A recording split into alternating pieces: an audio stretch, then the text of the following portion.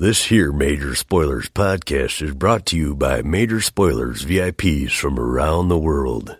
VIPs stands for Very Important People, and their small monthly contributions ensure that this podcast remains free for all of you. If you would like to help Major Spoilers create more content for you, please visit members.majorspoilers.com and become a VIP member today.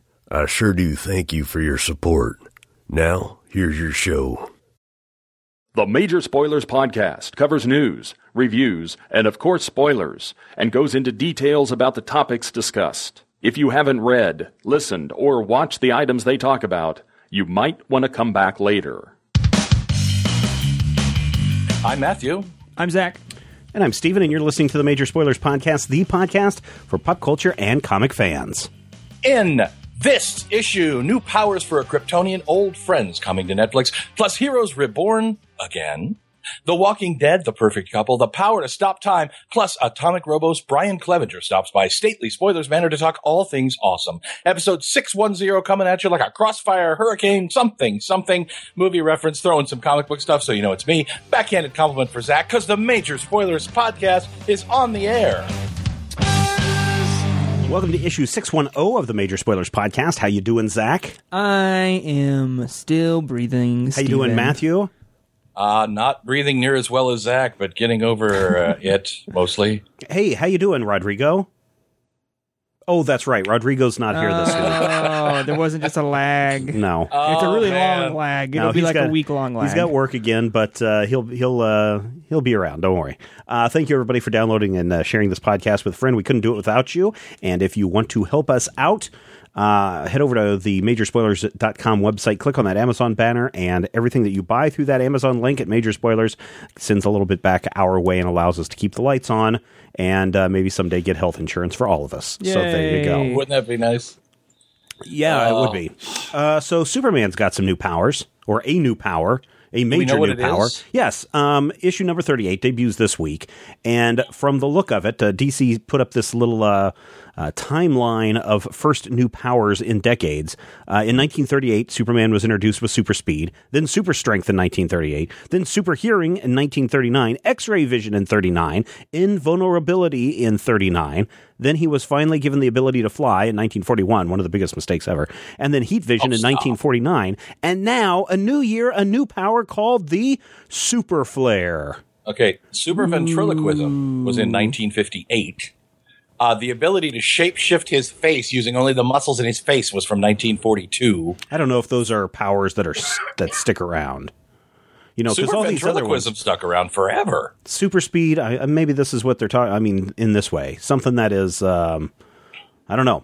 They're just saying it's a new power, new year, super flare, super flare. It's supposed to be super destructive. Big and bad. Yeah, it's this is what Jeff Johns said in the USA Today interview. It's definitely the most destructive power Superman has, and he's not exactly excited about it because it is so dangerous and there are consequences. It's not going to be suddenly he can levitate things.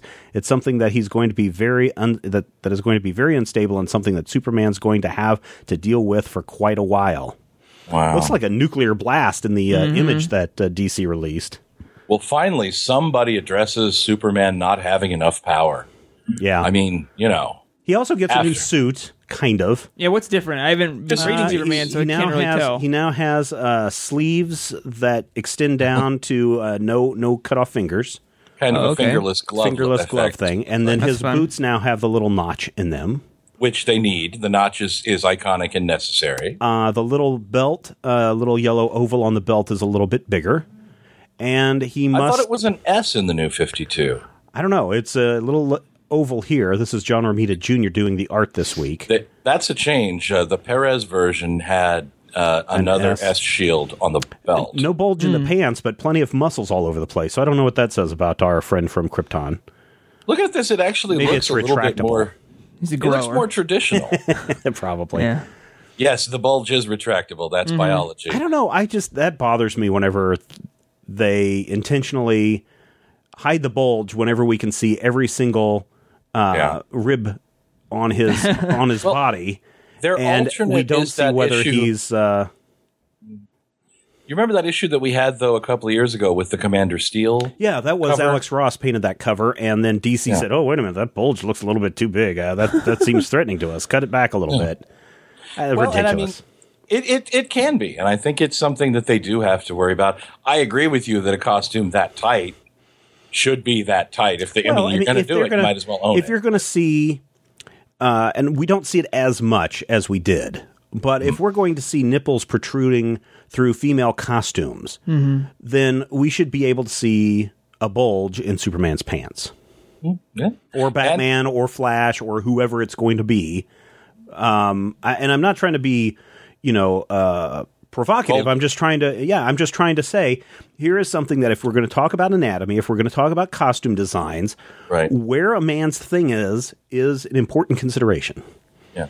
And, going back to 1977, after the first shots were done, they actually hired somebody to be continuity and sewed a cup into Christopher Reeve's suit because they realized it was moving around too much. Yeah, that the movement of his genitals was visible in the early footage. So I definitely agree with you. And I think that the question of if the women's nipples are there for the titillation of the viewers who are oriented that way, I think that the opposite is fair play. I wouldn't be offended. I mean, would you be offended, Zach, if Superman suddenly dressed to the left or right and you could tell?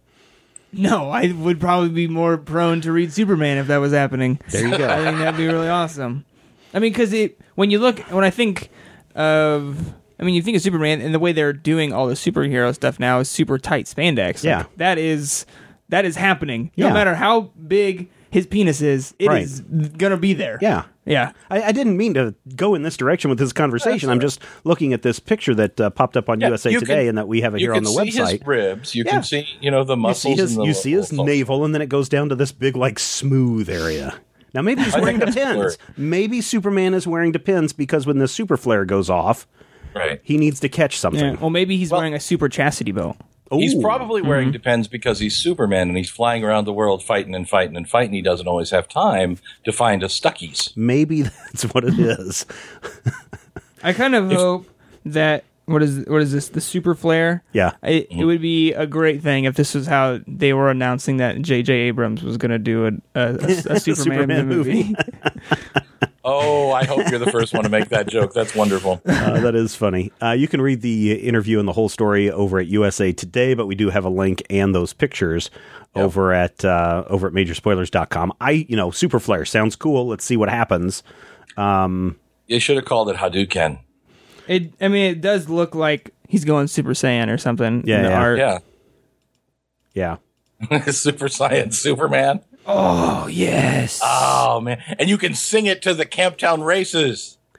Hey, how about Heroes Reborn? Did you guys watch the Super Bowl? Did you watch the Super Bowl, Zach? Were you even capable of doing that? Well, we were moving for the first part of it.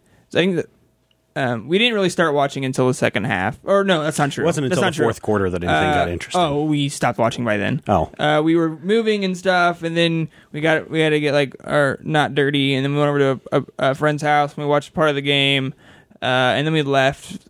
I don't know when we left. It wasn't even the fourth quarter, but we had to go do more stuff at our house. Yeah, otherwise, we couldn't sleep. So we watched a little bit of it. Cockroach but invasion. Most of it, I don't.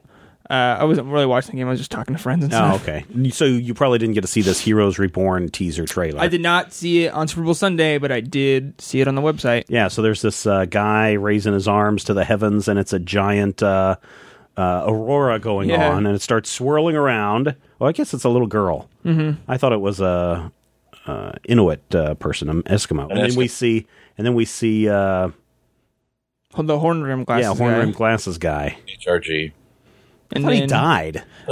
I only watched, I think, 5 episodes of Heroes. Oh, really? On Netflix or something a long time ago. I think I missed out on the second half of the last season that they had, or the whatever. I don't remember how many seasons it went. But I know not everybody's returning it. Days of Heroes Past, too. Oh, that's when I stopped watching, too. Yeah, the minute that Sylar started going nuts and killing everybody left and right and stealing their powers. Cutting open their heads and all that. Yeah. But then, right after Days of Future Past, that's when I stopped watching, too. Meter left his girlfriend in the future, and that's the point where I'm like, what? So what do you guys think of this Heroes Reborn? Are you interested in seeing it? I mean, No, I mean, obviously I'm not, the first because Heroes. I never watched Heroes. Well, Heroes, whenever it first started, I mean, that was a superhero genre television show that it was huge, wasn't it? everybody was into because it was like save the cheerleader, save the world, everyone and let's knows that. yeah, everybody was following it. And here are these people with powers, and I don't realize that. I don't think, and we had these conversations when the show was going on, how much this was X-Men nod, rip-off, whatever people wanted to say about it. Oh my! But I wonder if people are going to be that excited about Heroes Reborn. I mean, Constantine, Gotham, The Flash, Arrow. Are people still going to be interested in the heroes whenever you've got heroes that you actually know about? Well, you're going to have people that watch the show and maybe aren't even comic book fans but enjoyed Heroes that might be excited for it. And there's also, I mean, it's a short nostalgia period, but there is some of that. Yeah. Well, it's 10 years ago, and the thing is, how long it was? Oh wow, 2006, 2007, something around there. But the weekly audience for Heroes was several times the audience of the people who read the comic books today. I mean, you're talking several million people watched Heroes. I think that for whatever value there is, I think we're going to see some Heroes coming back as long as the material is quality. What is it? It's like a 13-issue or a 13-episode limited series, from what I understand. Yeah, this is going to be a limited series, so it's not going to be a huge run, and they are keeping it short, and I do like that. I think that's smart. I think, man, I don't know. I've argued before how much I hate it whenever a TV season is 13 episodes. Doctor Who does it and drives me up the wall. Every HBO and Showtime original show does that same thing and drives me up the wall. And I like a nice round 60-episode yearly run. And we don't get that. Does anybody do that besides Super Sentai? Well, Major Spoilers does. Well, that's true. We are awesome. Yes. But I guess in this sense, if you're going to test something out, if you want to make a commitment so that you can pay some fan service and you want to get some attention drawn to you, doing a 13-episode run of Heroes or the new X-Files or whatever that comes down the pipe, I'm okay with, providing that it's packaged as this is a finite 13-episode run. At the end of this, that's the end of it. If we want to come back and do another one, it won't be tied to the previous season. It'll be another 13-episode run, and the story will be self-contained in there. You won't have to worry about waiting 9 months for the show to come back on. There you have it. So, and that's why I embrace the model that Netflix is doing by putting it all up online, except for what's Better Call Saul, I think they're doing weekly on AMC. Netflix. Oh, that's AMC. But is that going on Netflix or is that going on AMC? I think they're releasing, I thought I saw them say something about they're releasing it every week. I know in the last season of Breaking Bad, they simultaneously released it Netflix week after week, but it was like in Europe or something. It wasn't in America. So maybe that's here in America they're going to do that. I haven't heard anything. That's possible. Okay. Based on the trailer, I'm hoping that it actually is a sequel to Chuck as well. Heroes or Better Call Saul? Heroes. Because Chuck's in it. He's all like, oh, look at me, I'm Chuck. Yeah, so I don't know. I'm kind of flip-flop back and forth on that, but I still would prefer a longer story, providing that the longer story is good. I think we know that Agent Carter, for example, is a finite short run show, but it seems to drag a little bit. It seems like it should have been maybe 6 episodes instead of 12 or whatever that we're getting out of it. Because this last week's episode, the Blitzkrieg button or whatever it was, the Blitzkrieg I haven't switch. seen it yet. La la la la la la. There is one interesting part in the whole show. La la la la la la la la. But other than that, I was really kind of bored. So let me pick your brain. Sure. Because we talk about this release model a lot as comics in a was it Japan, and they do a lot of things like this. So why is it this that you would rather see that in comics where they have short runs, not unconnected, and then not so much in TV? Well, I would prefer that we have you wait a year, here comes your volume of a big story, you read the whole story, and then you wait a year for that next thing to come out, as opposed to the monthly release of comics. And we're seeing that because DC's doing that with Earth 1. Earth 1, Superman, Volume 3 comes out this week, and it's been, year and a half since Volume 2 came out, and you've got that finite story that you can go and read, pull off the shelf, put it down. You don't have to wait for it to be serialized. You don't have to wait another year to find out what happens after the cliffhanger. it's all in a self-contained story, and I like that. I don't like stuff that just goes on and on and on and leaves you hanging, especially when the show gets canceled and it's not wrapped up. Was Chuck ever wrapped up? Because I never made it to the end of Chuck. Oh, okay. So, what HBO is doing with True Detective, which I haven't watched, but I know it's a good show. I know. I'm waiting. But see, the problem is, so the first season was self-contained. Second season is supposed to not supposed to be connected. Do you like this, or you don't? Yes, like I do this? like. You that. do like this. I do like that. Okay. The thing though is, I don't have HBO. I don't know if I'm going to get the HBO to standalone package, that $5 thing. Yeah, I don't know. But what I do know is that when True Detective finally came out and was released, I devoured it all in like 3 or 4 days. And now I've got 6 months or whatever until the show starts up again on HBO. But I do like that kind of instant gratification with everything. Some shows, though, I do want to see them go on. I don't want to see Constantine go away in a couple of months and we don't know what the fate of it is. I don't want to have it go away at a big cliffhanger, and then we have to wait, and we have to wait like 18 months before they decide to release a new episode again. If you're going to do Heroes, don't promise something that's ongoing. Just say, here's 13 episodes. That's as long as it's going to be. We're going to tell a story from beginning to end, and that's what Heroes did in the first season. They basically saved the cheerleader. Well, actually, I think they saved the cheerleader 3/4 of the way through the first season, and then they didn't know what to do next. But tell your story, end it, and get out. Okay, so now I understand. Does that make sense? Yes, but what you don't like about like the Doctor Who or the way like Breaking Bad's with their final season is that they split it up with a cliffhanger, and you had to wait a while. Doctor Who is incredibly bad about that, especially if you don't watch the shows live, because I forget which Matt Smith season it was, but you bought it on iTunes, and you bought the complete season, and you're thinking, oh, okay, well, here's the complete season. Oh, no, you got like 9 episodes, and then they sold you the back end for another $49.99 or whatever it was, and that was bullcrap. What shows like what's the one on with Johnny Drama? And Entourage. The thing that I hated about Entourage is that it was 8 episodes long for a season, basically. And the episodes, once you got into the last time, the intro, and then the credits, you had like 18 minutes of show, and you only got 8 of those. And it was like they could have done 22 of those. That's where I got upset and irate about that. All right. Does that make sense? Yeah, I see where you're coming from. Okay. Patsy Walker coming to Jessica Jones on the Netflix series. Speaking of shows being dumped at us all at once. Rachel Taylor's been hired to play the character. Full of opinions this week. I am full of opinions. I'm always full of opinions. People just don't ask me about them like young Zach did. Rachel Taylor has been hired to play the character that the Marvel describes in the press release as a syndicated radio talk show host, former model and child TV star known to her adoring fan as Patsy Walker. As Jessica Jones's closest friends, Trish helps her embark on the most dangerous case of Jessica's career.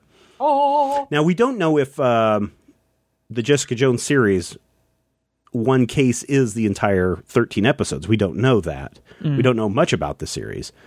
But Patsy Walker's been around since forever. She was around since before Marvel was Marvel. Oh, yeah. Patsy Walker's been around since 1944. Yeah. Miss America Magazine, number 2 from 1944. But for years, Patsy Walker was basically just a distaff version of Archie. Yeah, a romance comic, right? She was the redhead central character, and then she had one boy and then kind of like a rotating boy, and then she had a Reggie-type character who was Hetty. Hetty, by the way, is my favorite because she's a jerk. Was she also... Now, Millie the Model, that was a whole separate title, right? Yes, they didn't share anything? No. Billy the Model was a separate book, but I believe that their continuities have become entwined in recent years. Ah, okay. I've actually seen some of the original 1940s Millie the Models. Well, yeah, so have I. They're actually not bad books.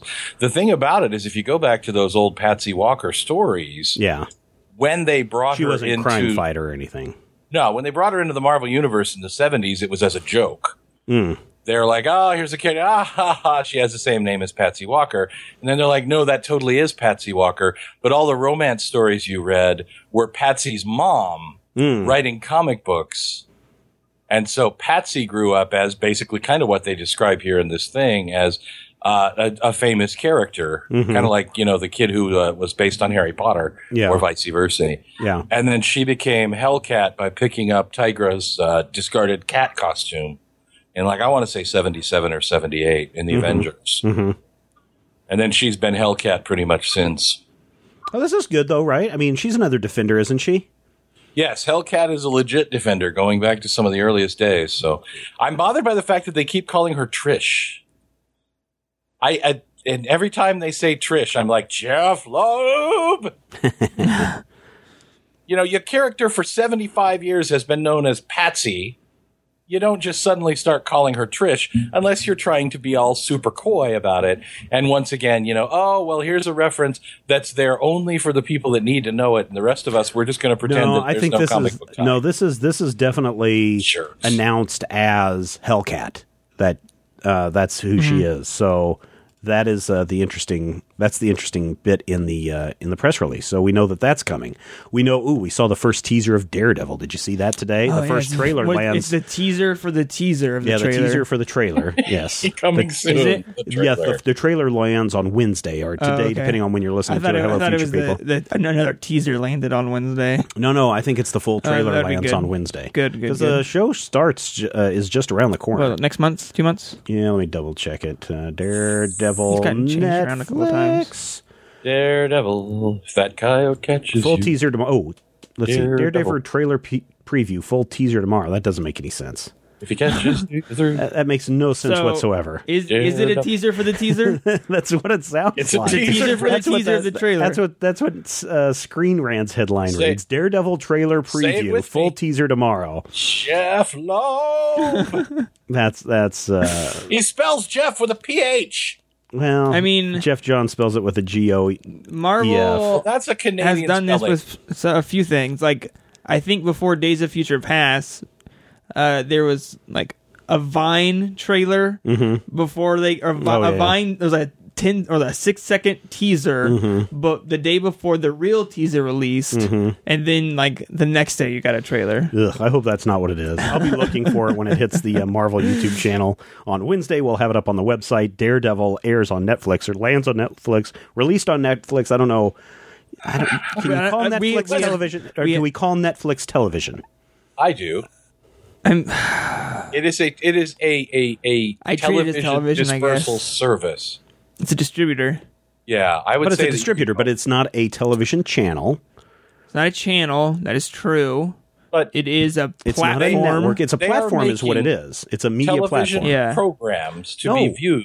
No. In whatever they're making video programs for your enjoyment.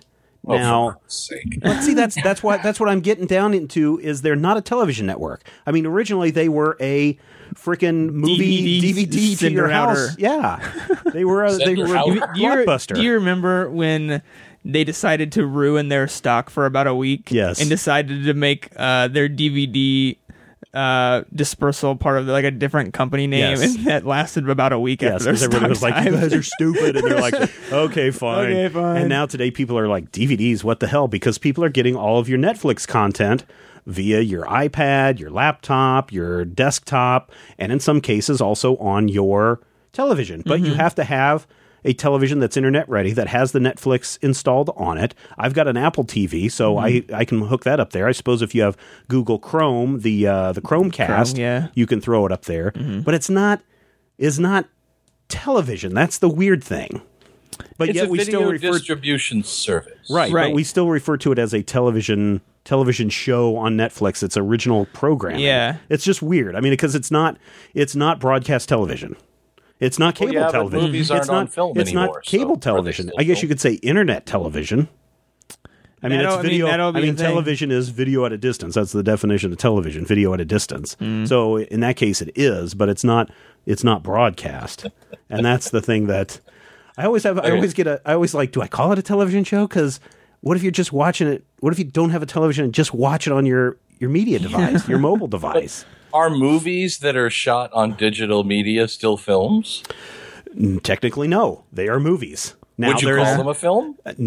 Sometimes I do. Sometimes you do. And there's a distinction there, though, whenever people talk about film as a cinematic, like accolade of, lifting this up beyond just the dreck of movies. It's kind of like, what am I thinking here? You hold it in higher regard by calling it a film as opposed to a movie. You're elevating it. Okay, Zach, when you go and you buy, let's say Arcade Fire puts out something and you're like, okay, I'm going to wait, but I'm going to buy the vinyl right now. I'm going to go and I'm going to download this album to my iStream phone play pad. But he says, but it's is album. It still an album? Yeah, it is. But he's not going out and buying a record. Well, maybe he might. I do. But he does go out and buy that album, and that's can you call difference. it a record if it's a digital recording? Nope, I don't think so. See, because that I denotes think we may be overthinking the flat vinyl disc. Yeah, the record is the thing. I mean, that's you drop a needle because they call it an album because it was released on vinyl, cassette, 8-track. They it's call released it an in all album those because it used to come in an actual cardboard album, and you open it and take out your record and play it. I think, and this is what I think video distribution... Well, aren't you just full of opinions tonight? Hey, you started it, and now I'm going to finish it. Oh, I don't know about finish, but go ahead. No, this is how it's going to go. I think that you can call Netflix a television. I think you can, too. Because many of the people who want to watch these shows, as I do, watch Netflix on their television. How do you watch it? Do you have a... either the Wii U or the PS3. Okay, so you're going through that kind of a system then. Okay. Yeah. When I have PS3 problems, which is all the time now because I have But Wii has Netflix on a lot of issues. Yeah, the Wii U does. Mm-hmm. Actually, I think the Wii did. The Wii does too. Yeah, the Wii did too. Yeah. Yeah, that's the nice thing is Netflix is everywhere. Hulu's almost everywhere. YouTube is I think everywhere. Man, YouTube's new update on Apple TV is so freaking nice. Their old app was horrible. But you know what? Their new one is so much better. I guess the Apple TV that I have down here in the home theater must be an older version that is not accepting the update. Oh, because for real? It's got the new logo, but when you go into it, it's the old interface. Old crappy thing that you can never find anything in. Yeah, it's horrible. So yeah, but yeah, Zach's got opinions too. It was the worst. It was YouTube. Well, it's the worst thing ever. It was a bad interface design. Yeah, unless you had subscriptions already that you could go into, and then you had to scroll down your list, open it up, see if there's something new. Now it's so nice because it shows you what all your latest subscription updates are. Although it doesn't show all of them. No. I think it only shows like 15 of them. So you still have to go through your channels. But yeah, it is so much nicer than what it was before. Yeah. And even Vimeo had an update too. If you didn't go in and check on that, is a lot nicer too. Yeah. So there's a tennis channel now. Always something new with the sports. Always something weird. No, they added the tennis one, and it's how long's that 120 channel been around? The sports that's 120. New too. That's new. And then a bunch of weird stuff I'll never click on. They have the NFL Network on there, but you couldn't have watched the Super Bowl through that. That's the problem. I think the only thing that's keeping people tied to their cable is football. Oh, yeah. Because I can watch almost all my Major League Soccer games live through Apple Tunes. Major League Baseball, basketball, tennis, hockey is all on the Apple TV. Yeah, can you do MLB yet? Yeah, Major League Baseball. That was one of the very first ones because whenever I saw it up there when we first got our Apple TV, I was like, oh, if only soccer would do this. And then like 2 years ago, MLS finally said, yeah, we'll put it on there. And then we started running into conflicts about, this game is you're in a blackout zone. And it's like, come on, I'm paying you $60 a year or whatever to watch soccer. I want to watch soccer. Speaking of soccer, I read the craziest book this week. Makes sense. Makes sense. My dad would appreciate that transition. He always told me, that's play a soccer. Steven transition, baby. I don't. This is from Zenoscope Entertainment. It's called Hollywood Zombie Apocalypse #2. It's a 2-issue series, and it's a $5.99 book. But damn it, go and get the first issue as well. This is just, I don't know how they did it. This is one of those. It's so bad it's good. This is Sharktopus. This is Sharknado. Oh, yeah.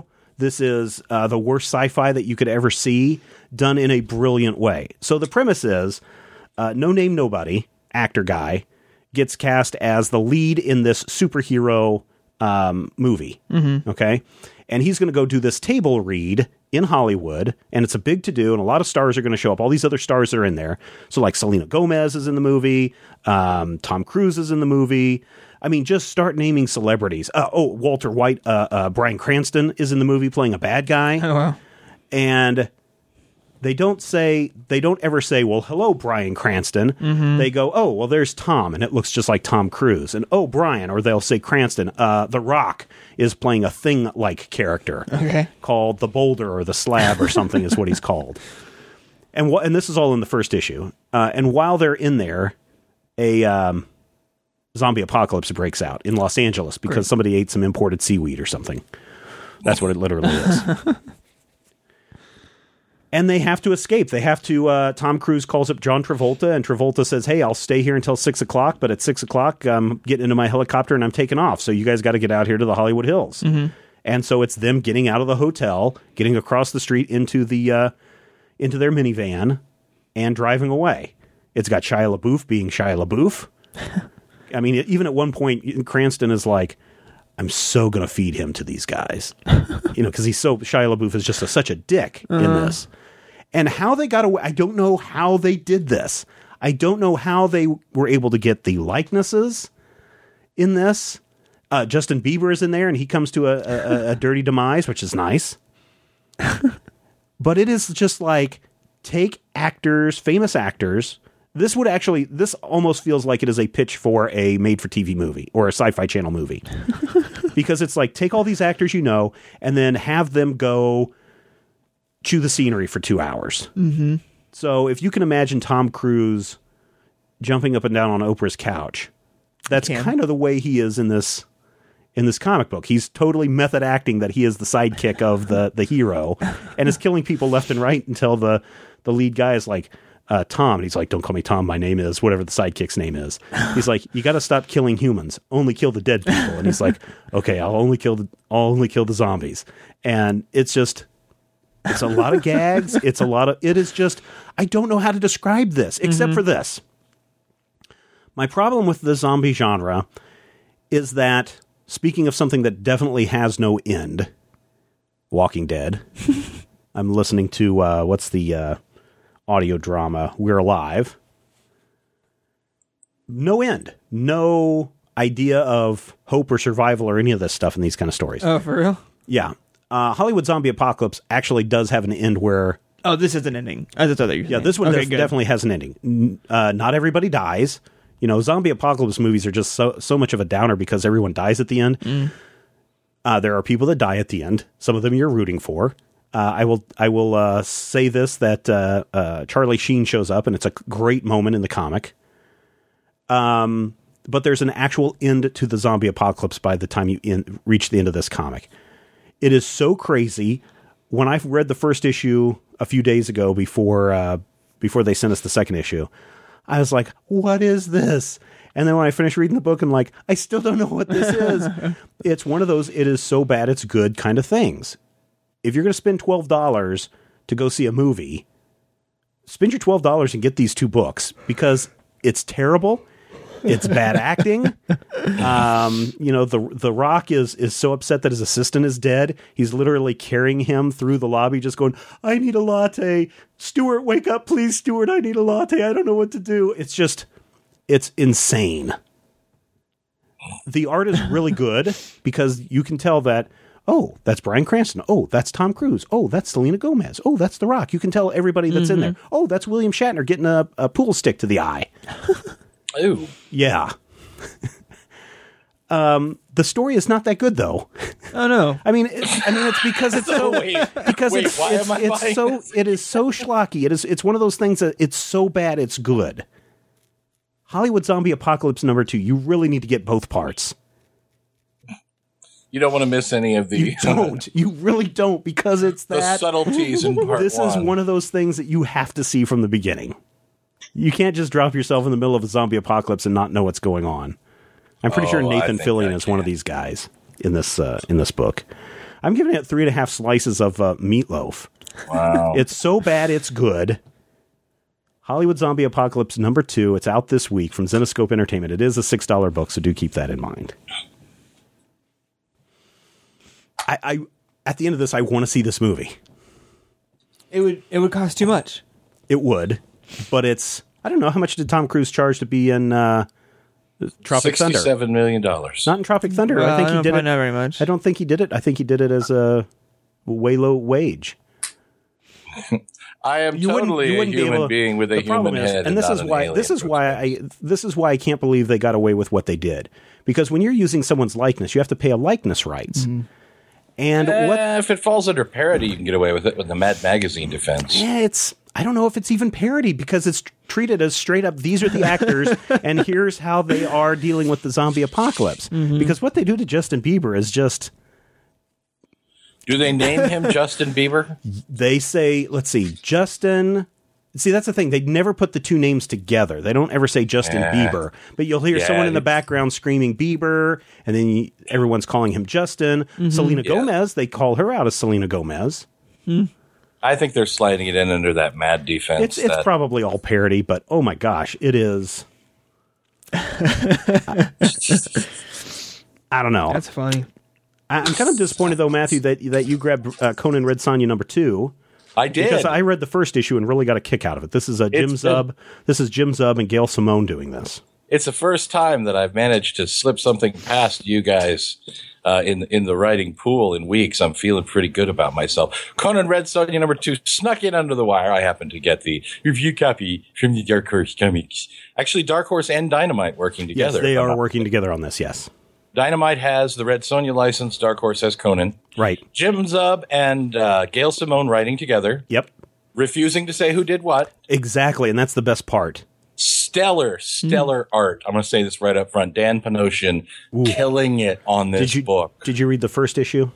No, I didn't, but you don't have to. You need to, because there's a beautiful double-page spread of Conan and Red Sonja fighting, and it's just pow, right in your face.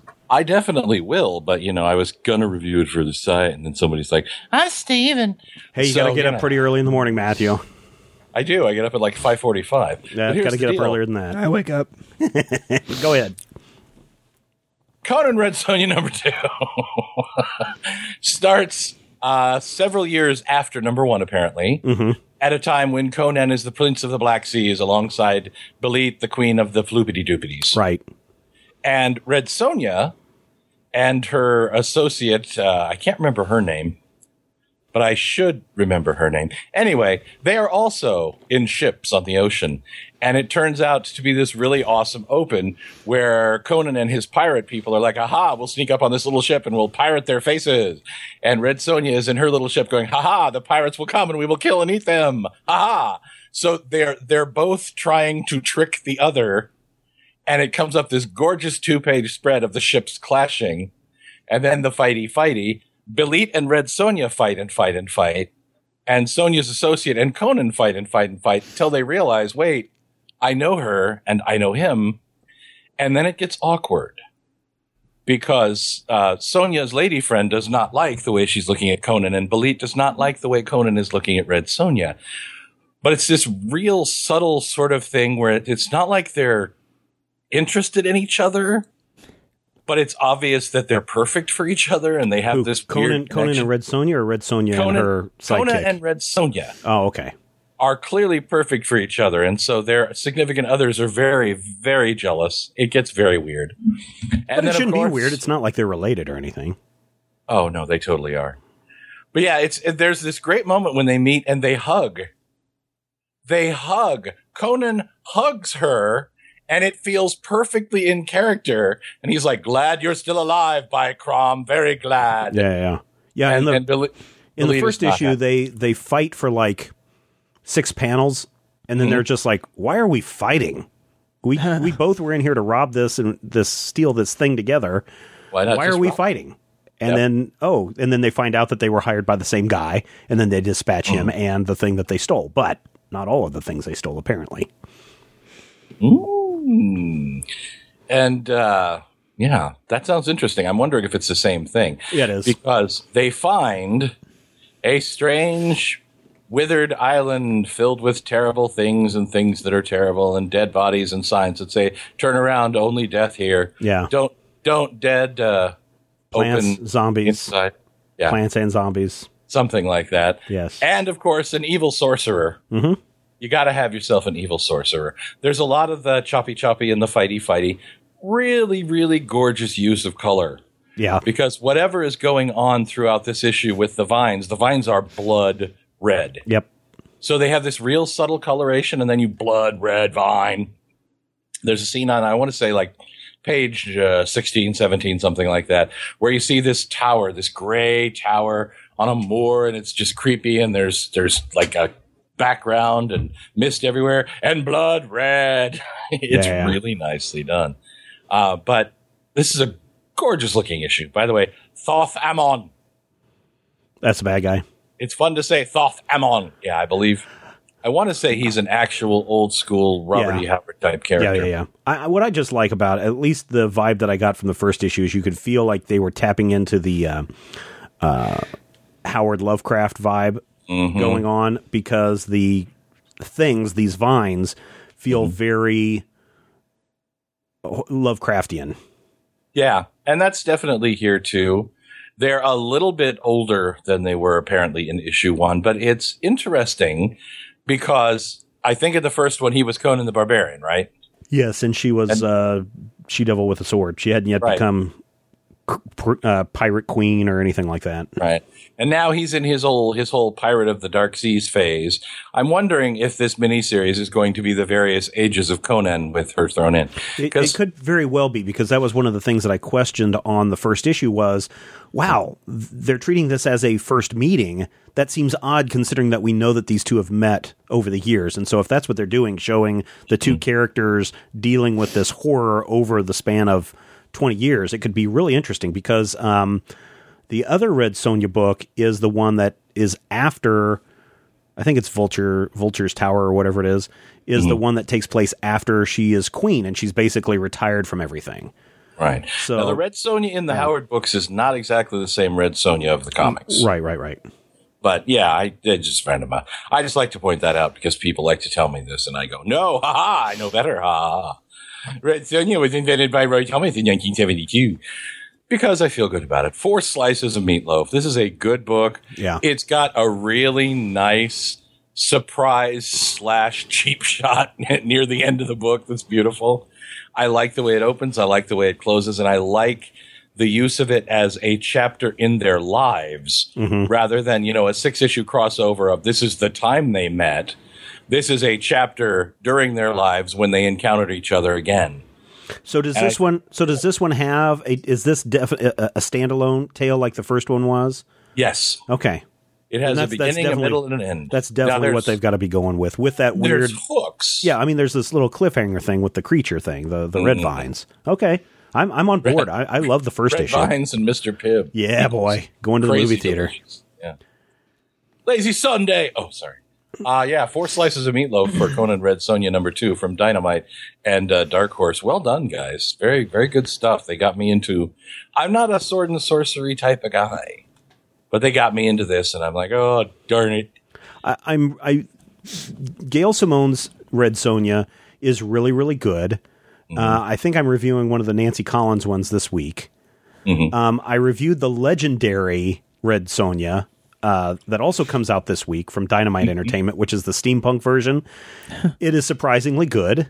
Steampunk zone, yeah. So yeah, there's a lot of Red Sonja out there. The thing that I'm surprised about is that Dark Horse and Dynamite haven't been hyping this because it is so good. It is Gail Simone, who's one of the best writers out there. It's got Jim Zub, who's also a very solid writer and is very well known with what he does with Skull Kickers and what else is he doing, Zach? He's doing Samurai Jack. Yeah, Samurai Jack. Yeah, with everything that he's doing, he's a solid writer, and these two together just knock it out of the park. And I'm surprised that both companies aren't hyping this more because they could and they should. Because it is that good. Because it's a co-production, they have to limit the amount of hypey hype they can do. I don't know. Maybe I don't know. I didn't look on the last issue to see which company had the top building, but often in these they flip-flop back and forth. Yeah. So, but yeah, man, I can't wait to get my hands on this. I guess I didn't see it in my list, or I would have snagged it away from you, Matthew. So, good job there. Hey, I'm a ninja. Now, Sex Criminals, Zach. Yes, Sex Criminals #10 came out last week. and it wraps up the second volume of Sex Criminals. Oh, man, I missed it. Let me tell you, it's such a good wrap up to this arc, and it leads amazingly into the next arc that'll start in a couple of months. A big portion of the second volume of Sex Criminals has been dealing with like John and Susie's relationship and how they're just getting along with each other. And I know this because I binge read the whole second volume today leading up to this. And it's so good. And that's why I can really tell you this is a great ending to the second volume. So they've been dealing with a lot of personal things, and but now they're dealing with a lot of personal things and trying to get back at the sex police who have been ruining their lives in some way or another by destroying libraries or just driving John into a psychosis. Yeah. John's off his meds, though. Not anymore, though. Really? Okay. Well, he has since I think issue 8 or 9 been seeing a new psychiatrist.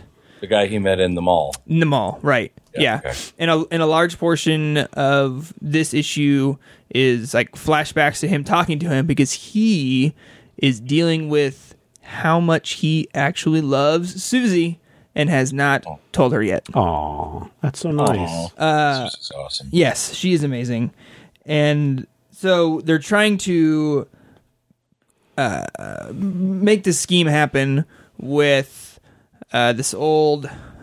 she was an old stripper and then porn star, but now a... Jasmine St. Cocaine. Yes, there you go. Jasmine St. Cocaine. They're trying to pull off a 3-way entering into the cum world or the quiet, however you prefer to express what all these characters do when they orgasm and stop time or slow it down. Susie calls it the quiet, right? Right, and John calls it cum world. Yeah. Jasmine doesn't call it anything. No, she does not. So they're trying to make this plan happen so then they can start messing with the sex police and try to get back for all they do. And so that's a great... And so, I mean, the way this thing is told out is John is trying to deal with his feelings, talking to a psychiatrist. They're trying to pull off this big get at the sex police. And then, was it Rainbow Robert? And Robert Rainbow and Susie's old roommate Rachel are together. They're starting to become a thing, and this leads to. I mean, this issue of Sex Criminals is probably the most graphic of this volume. Oh, really? In sexual organs shown, there is a birth, and they show it shooting into the birthing canal. On the page because Robert Rainbow is a gynecologist, and Rachel asks him why he's a gynecologist, and it is deep and emotional why he wants to be a gynecologist, because he said when he was first he was doing his doctor rounds when he was still in med school, he had to work at the childhood oncology division of the hospital. And he said he hated that, so he wanted to go on the opposite end of the cancer and the death of children and bringing kids into life. So it's this really just great moment. And that's what I think Sex Criminals does amazingly well, is that on the surface you would think it was just this vulgar thing, but there is like so much character depth and emotion in Sex Criminals that it'll just pull on your heartstrings super hard and then make you laugh because they hit each other with a dildo or something. Yeah, this was out last week, right? This was out last week. I'm about 6 or 7 issues behind. Yeah, that usually happens to me, and then I binge read them, and then it's so good. Yeah, it's so good when volume. you read them in the big volume. That's what I was talking about earlier. Yeah. All right, let's get this out of the way. The sex police, they live inside of my head. Dude. There you go. If come to me in my bed. You could pick them, actually, if you read digital comics and you're listening to some time, a lot of Matt Fraction stuff is up on Comixology, really cheap right now, so you could pick up the second volume for probably $5 or $6 total. Wow. So that'd be a really good deal, or you can wait for the second volume to come out and trade into the month, or the big hardback collection of the first 10 issues is going to be coming out in March. Aren't they just calling it the Big Heart Edition? I believe so. Yeah. This is rife with innuendo. Yes. Oh, it is. Totally is. And this is the only comic whose letters section I read because they are absolutely hilarious. I guess was it Zdarsky or Fraction that did the live reading of the letters like 2 weeks ago? I don't remember. But if you are a fan of first, let's get this way. I love this issue. I'm going to slice that meatloaf. If you are a fan of this book, you should also pick up their sex book, which is a collection of a lot of their notes and sex tips from you can get it in a book. It's called Just the Tips. Just the Tips. That's I bought it. It's hilarious. That's what he was reading from. That was yeah. We keep it on our nightstand next to our bed, and I'll read some every once in a while. Right on top of the Holy Bible. Yeah, have a good old laugh before we go to bed. Mm-hmm. Mm-hmm. All right. Thank you so much, Zach. As Matthew alluded to earlier, so many more reviews over at majorspoilers.com.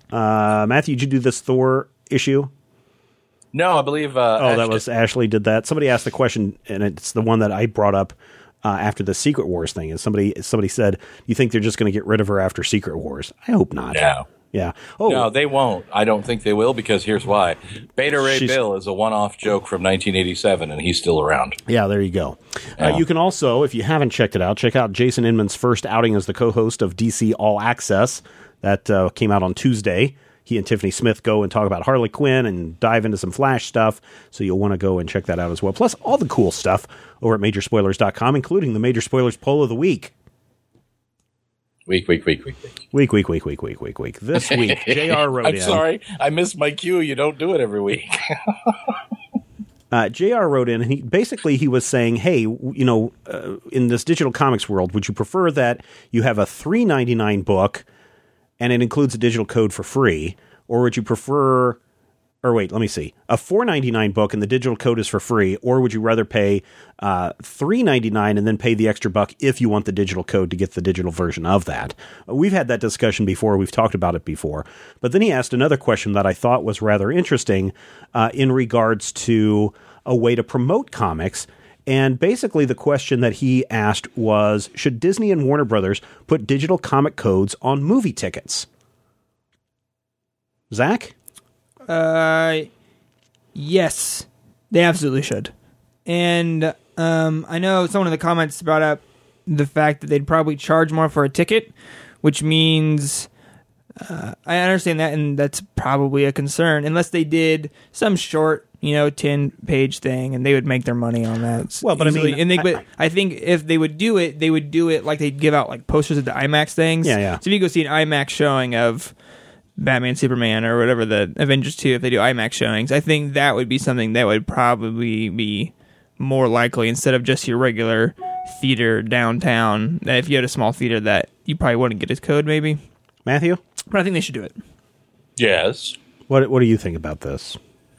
Well, the question is, should they? The answer is yes. Now, ask me if they would. No, they probably won't. And that's the real problem. I vote yes. I mean, it makes perfect sense if you're trying to do synergy, if you're trying to get people interested in comic books. You're printing out a ticket. Nobody is like printing up tickets months in advance, years in advance. You can't go over to the movie theater and you open up the closet and they have like 1 million tickets sitting there for Avengers 2. They print them out on a little laser printer, little checkout receipt thing. It's very easy to drop whatever on there. You can type in, what the name of the movie is and who it stars and the showtime on that ticket. There's nothing that says, here is a general code to go and get this comic, and it doesn't have to be random. You don't have to do anything. You can just provide a general code, and everybody who wants it can go over to Comixology, download that comic. And we've said it before, yes, there are server costs, but the publishers have already paid for the art and the writing of the comic just so they could get it out there. So they're not losing anything by trying to get a portion of the ticket sales off of that. They should write it as a loss leader promotional piece. They do it every year with Free Comic Book Day. They can do it on a big release of their movie. And then the hook is they go over to Comixology. They're getting ready to buy and check out with this free comic, whether it be their adaptation of Age of Ultron or whatever it is. And, oh, by the way, here are 6 number 1 issues for 99 cents that you can buy. Well, I mean, the people who are out of it is of course Comixology, because they have all the server costs and the internet traffic costs that they have to pay. You would assume then there's return of people coming back and do more people. I mean, there's a thing, but with Avengers 2 releasing so close to Free Comic Book Day, you would think that they could probably do a promotion. Or Matthew, I've never worked in a comic book shop, but would it be crazy to think that maybe a comic book shop would be, hey, bring your ticket stub in and you can get a free comic, or you can get 25% off your purchase, or is that something crazy? That is not crazy. That's actually kind of a wild out there idea. I think your main problem is going to be your shop having the actual wherewithal to put it together. Yeah, because the publisher isn't going to help the comic book shop on that. No, they're not right. They're not going to ship them 10,000 extra copies. No. So what's going to happen is the publisher is going to go, well, you guys, good luck. We'll mention it in passing, and then then the comic shop owner has to anticipate, well, how many people are going to come into the shop and take advantage of this? How many comics do I have to buy? And what am I going to do with the 10,000 Star Wars #1s that I now have sticking around because I wanted to get this variant issue that are now going to fill up the quarter bin? That is the biggest thing. I just say do the free code on the ticket and just make sure people are aware of it, and then it's got everything right there on the ticket. Yep. They take it home. Done. I mean, how often do you or go at to least just like a QR code to scan? But how often do you go to McDonald's or Pizza Hut or whatever now, and you go and you get the this happened at Home Depot too, on the printout of your ticket. Dillon's does the same thing on the printout of your ticket. They're like, oh, go online and fill out this short survey, and you could win $10,000. It's the exact same thing. It's not going to cost them anything extra. And it seems like everybody else thinks that Disney and Warner Brothers should do this as well, right, Matthew? Well, yeah. I think so. 85% of the people voting do. There you go. Good on you. All right, everybody. You can head over to Majorspoilers.com, cast your vote in the Major Spoilers poll of the week, and check out some other good things. Become a Major Spoilers VIP. More people are doing that every day. We're trying to get 1,500 people by the 1st of June into June, sometime in June. 1,500 subscribers, and then we'll do that whole Pulp Fiction thing for you guys. It'll be fun. Yeah. Also want to give a big thank you to Tweaked Audio. TweakedAudio.com is sponsoring this episode of the Major Spoilers podcast. Head over to tweakedaudio.com. They've got some great headphones, earbuds, whatever you want to call them. I say get the ones with the microphones. Get the ones with the microphones. They're designed for great music and talk. They're great for podcast listening. They have the noise-reducing design. And best of all, when you use the checkout code MAJOR, you're going to get 30% off your price, 33%, a third off your price. Yes. TweakedAudio.com. We thank them for their support. So last week, or a couple of weeks ago, Brian Clevinger and Scott Wegner, the creators of Atomic Robo, announced that, hey, from now on, we're going to be releasing all of our new issues online. We're going to be releasing them like a page, not quite a page a day, but 3 pages a week, something like that. And we're just going to do that. And you guys are going to get to it. And by the way, support our Patreon. And it's a totally cool model. We've seen it before, especially with Wegner, or with Clevinger coming from webcomics. We've seen this before. He's using a model that isn't new. But I think this is very surprising, considering that they're kind of shying away now from print comics. Their contract with Red 5 Comics is over. And they're moving on for a new distribution method, and they think it's through the web and through Patreon support. And I had a chance to sit down with Brian this last week and have a little chat about everything that's going on with Atomic Robo. Give it a listen. Hey, Brian, thanks for joining us today. Hey, thanks for having me on. First, I just want to say I really enjoyed your take on King the Phantom #1 that came out a couple of weeks ago, or at least I read it a couple of weeks ago, and I thought that was really great. Thank you very much. We had a whole lot of fun putting that together. Was this your idea to bring Luthor front and center? Oh no, that was planted way back in the King's Watch crossover from, was that last year? Yeah. That took me by surprise because I was just I was reading it as research and just all of a sudden, oh, look at that. Luthor has suited up. All right, that's cool. Let's run with it. I just thought that played out really well, and I like how I like how this idea is that normally when you find a new Phantom, you kind of have to drag them kicking and screaming into the role as they try to figure out their way. But Luthor is just kind of this character that's, well, I'm accepting the role, but he really hasn't realized that he is the Phantom yet, which I think is a really neat kind of twist on that. I thought that was a really clever way. I don't know who over at Dynamite came up with that, if it was it Jeff Parker who did the King's Watch? I don't remember. Yeah. Sorry. Anyway, whoever came up with that twist, well done, because it freed us to jump into the Phantom, both honoring longtime fans and giving people who aren't familiar with it or who could be new fans, this little. It's not even a twist. I don't know, just a different angle to sort of just check it out. Now, and we've had a lot of fun. Is this a limited or is this an ongoing? I'm doing 4 issues, and I don't know what's going on beyond that. Okay, cool. I would love to do more if anyone from Dynamite is listening. Sometimes they do. So there you go. So let's talk Atomic Robo. Let's. So first of all, you just wrapped up, was it a month or two ago, Atomic Robo and the Knights of the Golden Circle, which yes, sir. I don't know, has me just waiting for the next series to kick off because, gosh dang it, what a way to end that. Yeah, that was the plan all along. God, you guys do that all the time with these series. And this is, 8 years now that you've been doing Atomic Robo? I think this will be our 8th year, yeah. Wow. Are you busier now, do you think, with Atomic Robo than you were 8 years ago when you're doing 8-Bits Theater and those kinds of things? Oh, definitely.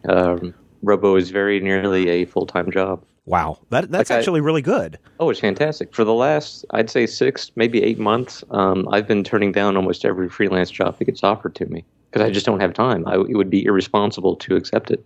Now, is that more so because you're writing so many Atomic Robo adventures or because of this announcement that you made a couple of weeks ago about putting Atomic Robo online for free?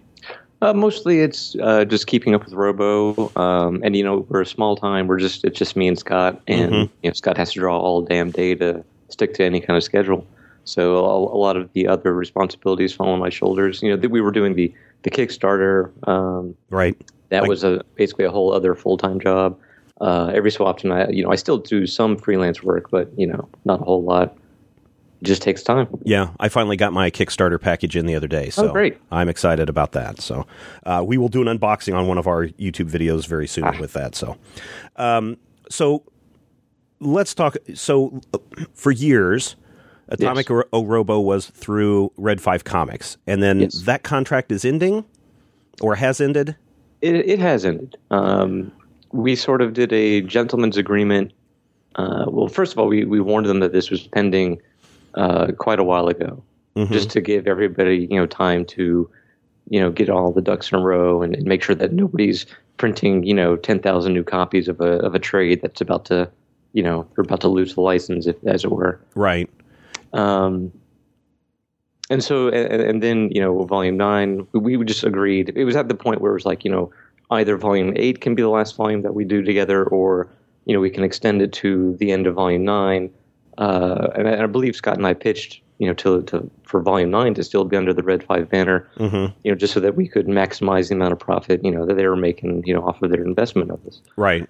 And there were some delays with that between both production, because the Kickstarter really kicked us, and just Diamond being Diamond. So we just sort of entered a sort of a gentleman's agreement to be like, hey, even though the contract is technically expired already, let's just, all just agree to just, finish up Volume 9, get that out there, and, pretend like the terms of the contract still apply, and just not, nobody wants to screw anybody. Well, it sounds like then there's no animosity.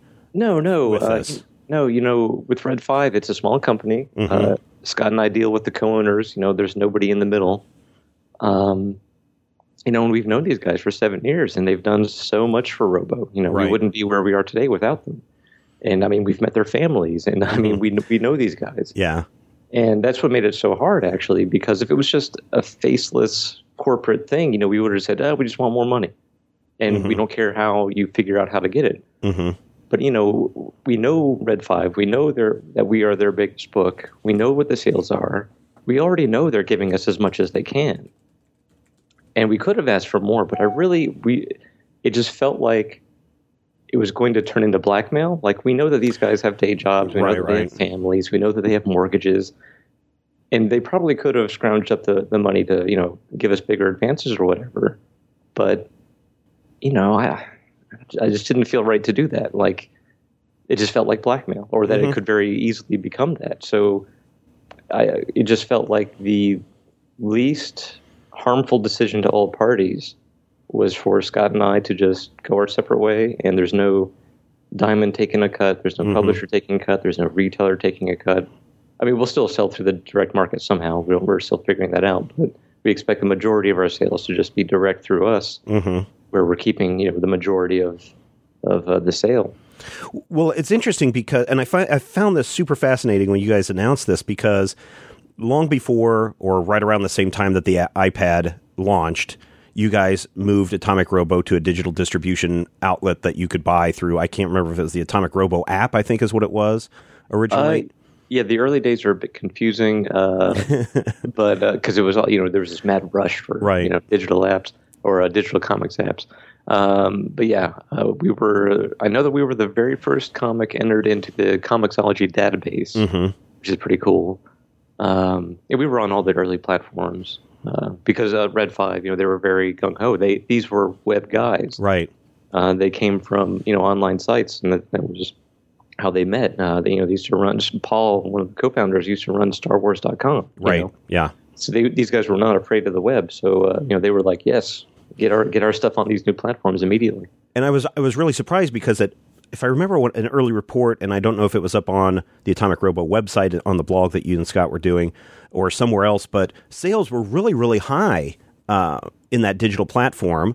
And then, of course, the way that I like to put it is that we were because there were two major platforms in the very early days. It was iVerse, which is now Comics Plus, right? Comics Plus, and Comixology. And in the very early, like maybe the first quarter of this stuff, maybe the second, Robo Comics as a whole were the highest selling digital comics at the time, which sounds really impressive, but you have to remember this is well before, it was a small pool at the time. There weren't that many comics. Yeah. And we already had such a large online presence from my years of working in 8-bit theater. So, I mean, it was just inevitable that there was going to be a large amount of crossover. But it sounds impressive. If you leave out all the caveats, it sounds great. No, but it was because it really got a lot of attention to the property than say, Spider-Man is on digital. So I think that was a big positive thing. And then, of course, you were doing, I thought, really well with print and with the trade collections. And now it seems like you've swung back around to, I don't want to say webcomic days, but into that model of thinking from what you were doing with 8-bit theater, which I find very fascinating. Yeah, all along people come to us since we started Atomic Robo, and they'd be like, how do I get noticed? How do I get my comic out there? And our answer was always, well, just start a webcomic and go from there. And so, I think the seed had just been in our heads all along that, why aren't we doing that as well? There's just a lot of advantages when you are as small as we are. Like, sales have been good for Robo, especially when you consider that neither one of us has ever had a big two career, so we don't have this sort of crossover or fan base within the industry as a whole. We kind of came out of nowhere with a publisher that literally no one had heard of because we were the first book they published. We having pretty much no advantages that helps an indie book in the print industry get established. We did really well for 9 volumes in 7 years. It's just the fact that with all the cuts that come out of the direct market sales, again, publisher, printer, retailer, Diamond, there's just not a lot left. Yeah. You spend $20 on that trade, we might get 2. And it just didn't. If we could have just gotten a few more sales, we could have just gotten a bit of a bump. We probably could have. There's a certain hump in retail where, working up to it and right at it, you're not quite making enough to get by. But if you can get over that hump, it's smooth sailing. And we were right at that cusp, and it just never came together. Yeah. Well, maybe there was a lot of talk when this announcement came out about how this, I don't know if this, do you think this changes the model where, again, are you now considering Atomic Robo now just a webcomic? Are you putting it into that category, or how are you categorizing Atomic Robo now? We keep saying it's a webcomic now, so I guess that's it. Okay. We're still going to print collections. Sure. we're going to reprint the old catalog and make new stuff. But so explain. I mean, it's primarily web now. Sure. So now explain, because I know a lot of people are scratching their heads going, well, here were these guys getting, a percentage of their physical comic book sales. How now are you looking to monetize Atomic Robo through the web? Web advertising through... Yeah, we've got advertising through HiveWorks. We've got the online store, which sells some of the leftovers from the Kickstarter campaign. We will eventually be selling, trade paperbacks, and missing a big one, Patreon. So yeah, that's what I have a lot of friends who use Patreon exclusively to fund their podcast networks, their websites, and they're very, very successful with that. I think they're in the top 10. Each of them that I know is in the top 10. And so to them, it's been very, very successful. I've kind of avoided Patreon, mainly because of cuts and everything that even Patreon gets, and have gone through a private membership drive myself. What was the decision between creating a donation via the site, Patreon, or just making stuff behind a paywall? What was the thinking behind those three decisions? Paywall just doesn't work. I suspect it does for porn, but we don't really do that. Yeah. Yeah. So paywall was right out. And also we really just want people to read this book. In fact, it kind of goes back to our policy on piracy. Even when we were just purely a print comic, and we'd see, pirated copies online like the day before the issue actually comes out, that's fine, because these people, somebody's going to read it and they're going to go either, oh, I never would have paid for that anyway, so we don't lose a sale, or they're like, I never heard of this. How do I get more? How do I support these guys? They would seek it out. Maybe not immediately, but it would happen. So we just want the comic out there for free. We want it to be as accessible as possible. And, our theory is that a certain percentage of people will, enjoy it enough to go, oh, I'm going to give these guys a couple bucks a month or whatever it is. And we went with the Patreon model just because it's kind of established. It's familiar. It feels like you're not just throwing your money out into the ether, because it's been around. There's so many people running them. It seems like a robust, dependable economy within there, and the infrastructure within it, like the back end, is just makes it very easy for us to come up with these rewards and to get them out there to the backers, and it's pretty painless. So, what is then the release schedule for Atomic Robo? Right now, you're putting up all of the back matter, all the back issue stuff. Yeah, right now we are doing one full issue every Monday, Wednesday, and Friday. Oh, okay. Yeah, and so it's pretty nuts. We kind of wanted to balance. We couldn't put the whole thing up on day one because it's 1,000 pages and nobody's going to read all that. Yeah. So, but at the same time, we couldn't just do it, like a page a day or whatever, because that would be so slow. It would take 3 years, 3.5 years or something.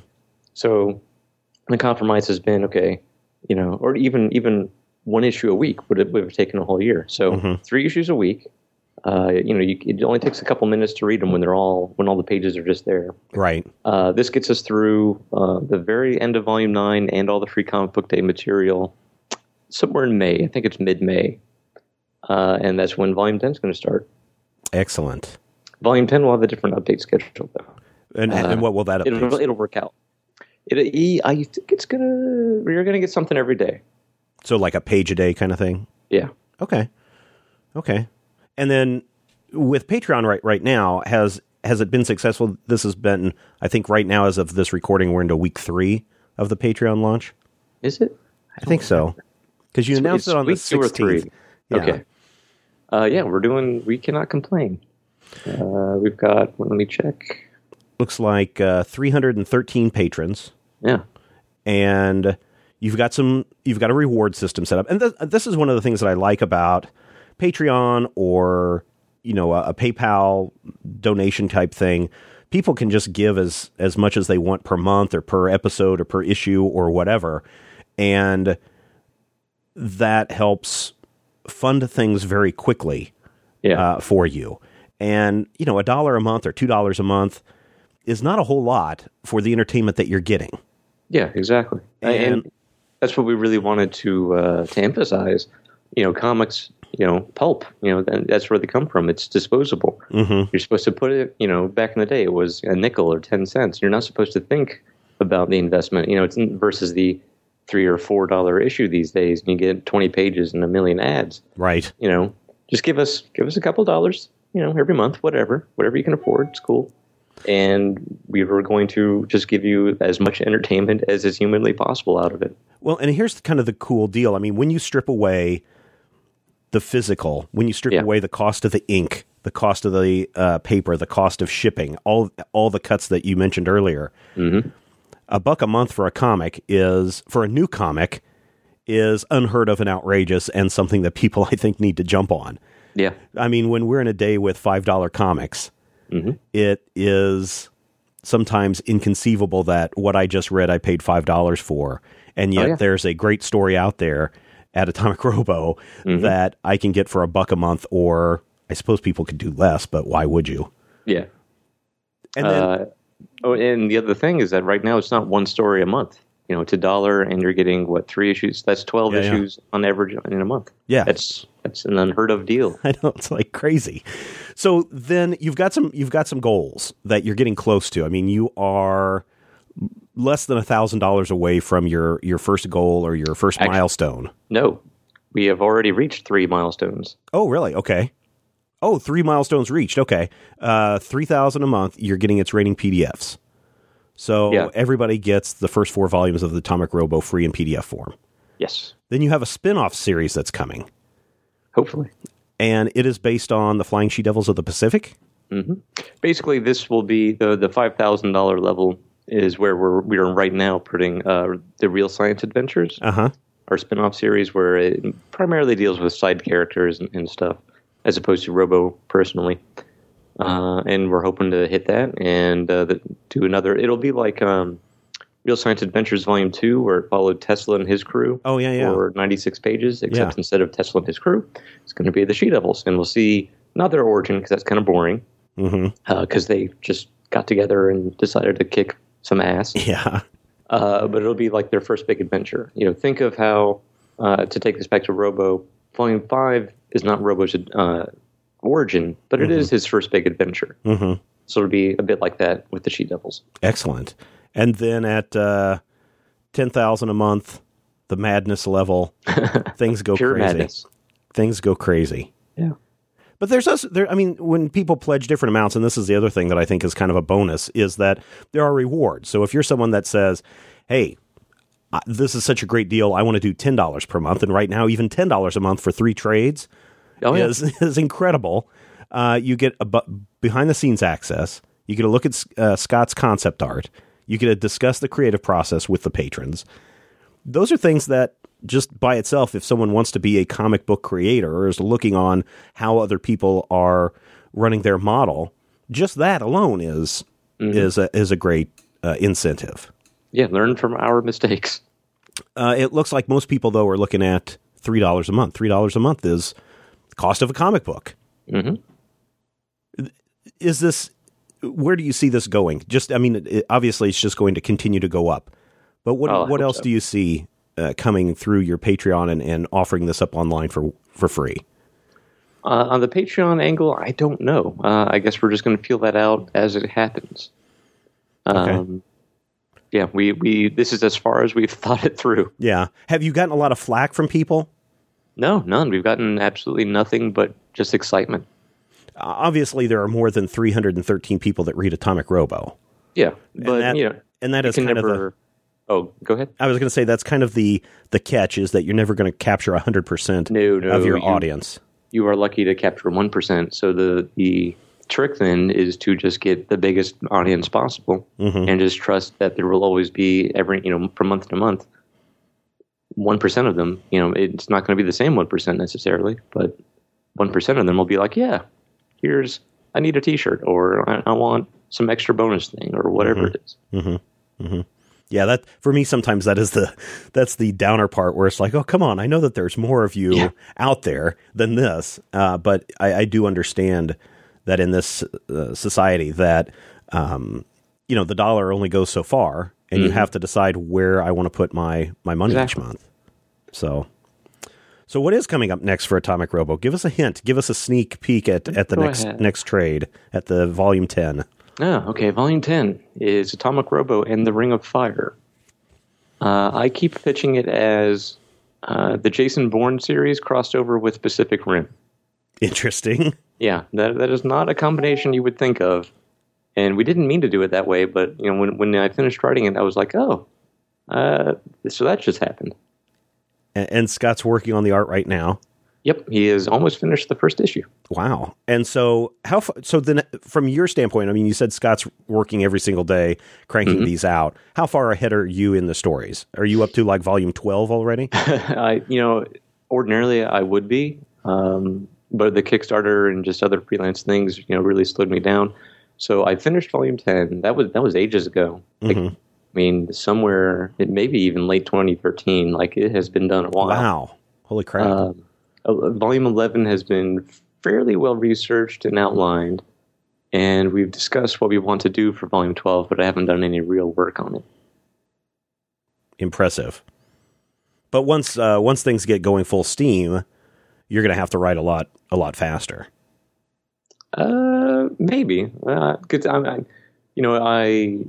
You can just write a comic faster than you can draw it no matter what. Right. So I figure as long as I get started pretty soon here on Volume 11, I'll be able to stay ahead of the game. Maybe not as ahead, but I'll still be ahead. Okay, cool. I'm excited about this. I'm really glad that this is happening to you guys, and that you're getting a lot of coverage. I'm hoping that you're getting a lot of coverage off of this. It seems like it, yeah.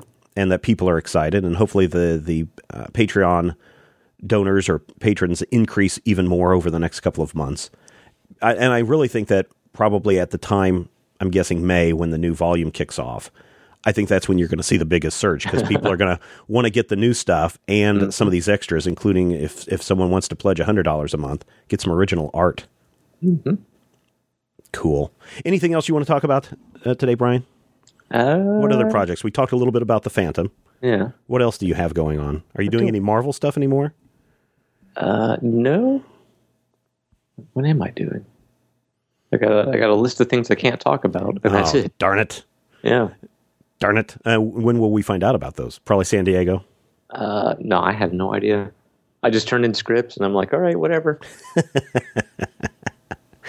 All right, Brian. Well, I am super excited for you. Congratulations on this big announcement. I'm hoping everyone heads over to patreon.com/Tesladyne and checks out the reward system and learns a little bit more about what the guys at Atomic Robo are doing. And if you want to go and read free Atomic Robo comics, if you've not got into Atomic Robo, you really should. It is Atomic-Robo, right? I think it's a dash, is it? Yeah, let me look here. Yeah, Atomic. Two. Yeah, atomic-robot.com or dash, whichever way you want to call it that way. No underscore, but atomic-robo.com. Looks like, what are we up to today? This is issue... This is issue is issue 2. Volume 2. Yeah. This is the, what is it, the Hell Dogs? What's the name of that one? Dogs of War. Dogs of War, yep. Yep.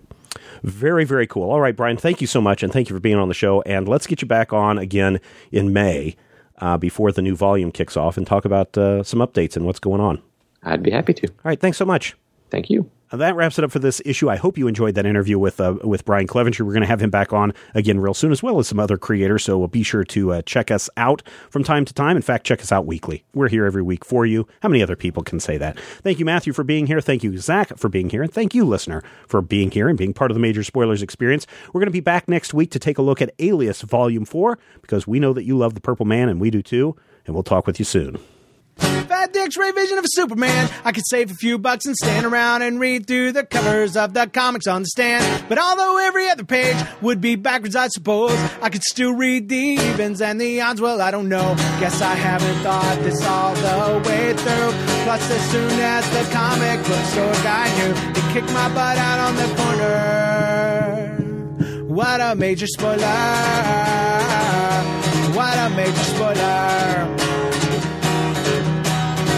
Think about that away. If I was hulking green or gray, I could just bust through that brick wall, take their comic books away. But then the little meat would deal with all the tanks and bombs and guns. Have you ever tried to read a series with all that going on? Guess I need to rethink this plan.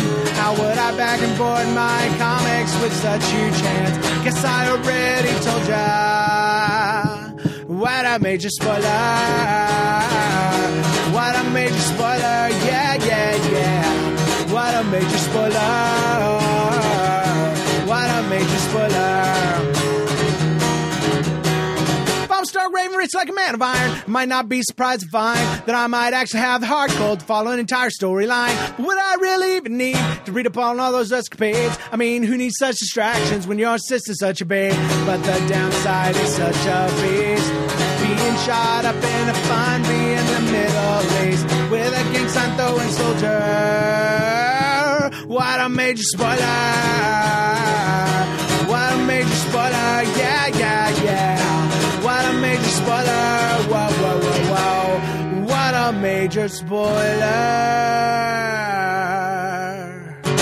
This podcast is copyright 2015 by Major Spoilers Entertainment, LLC.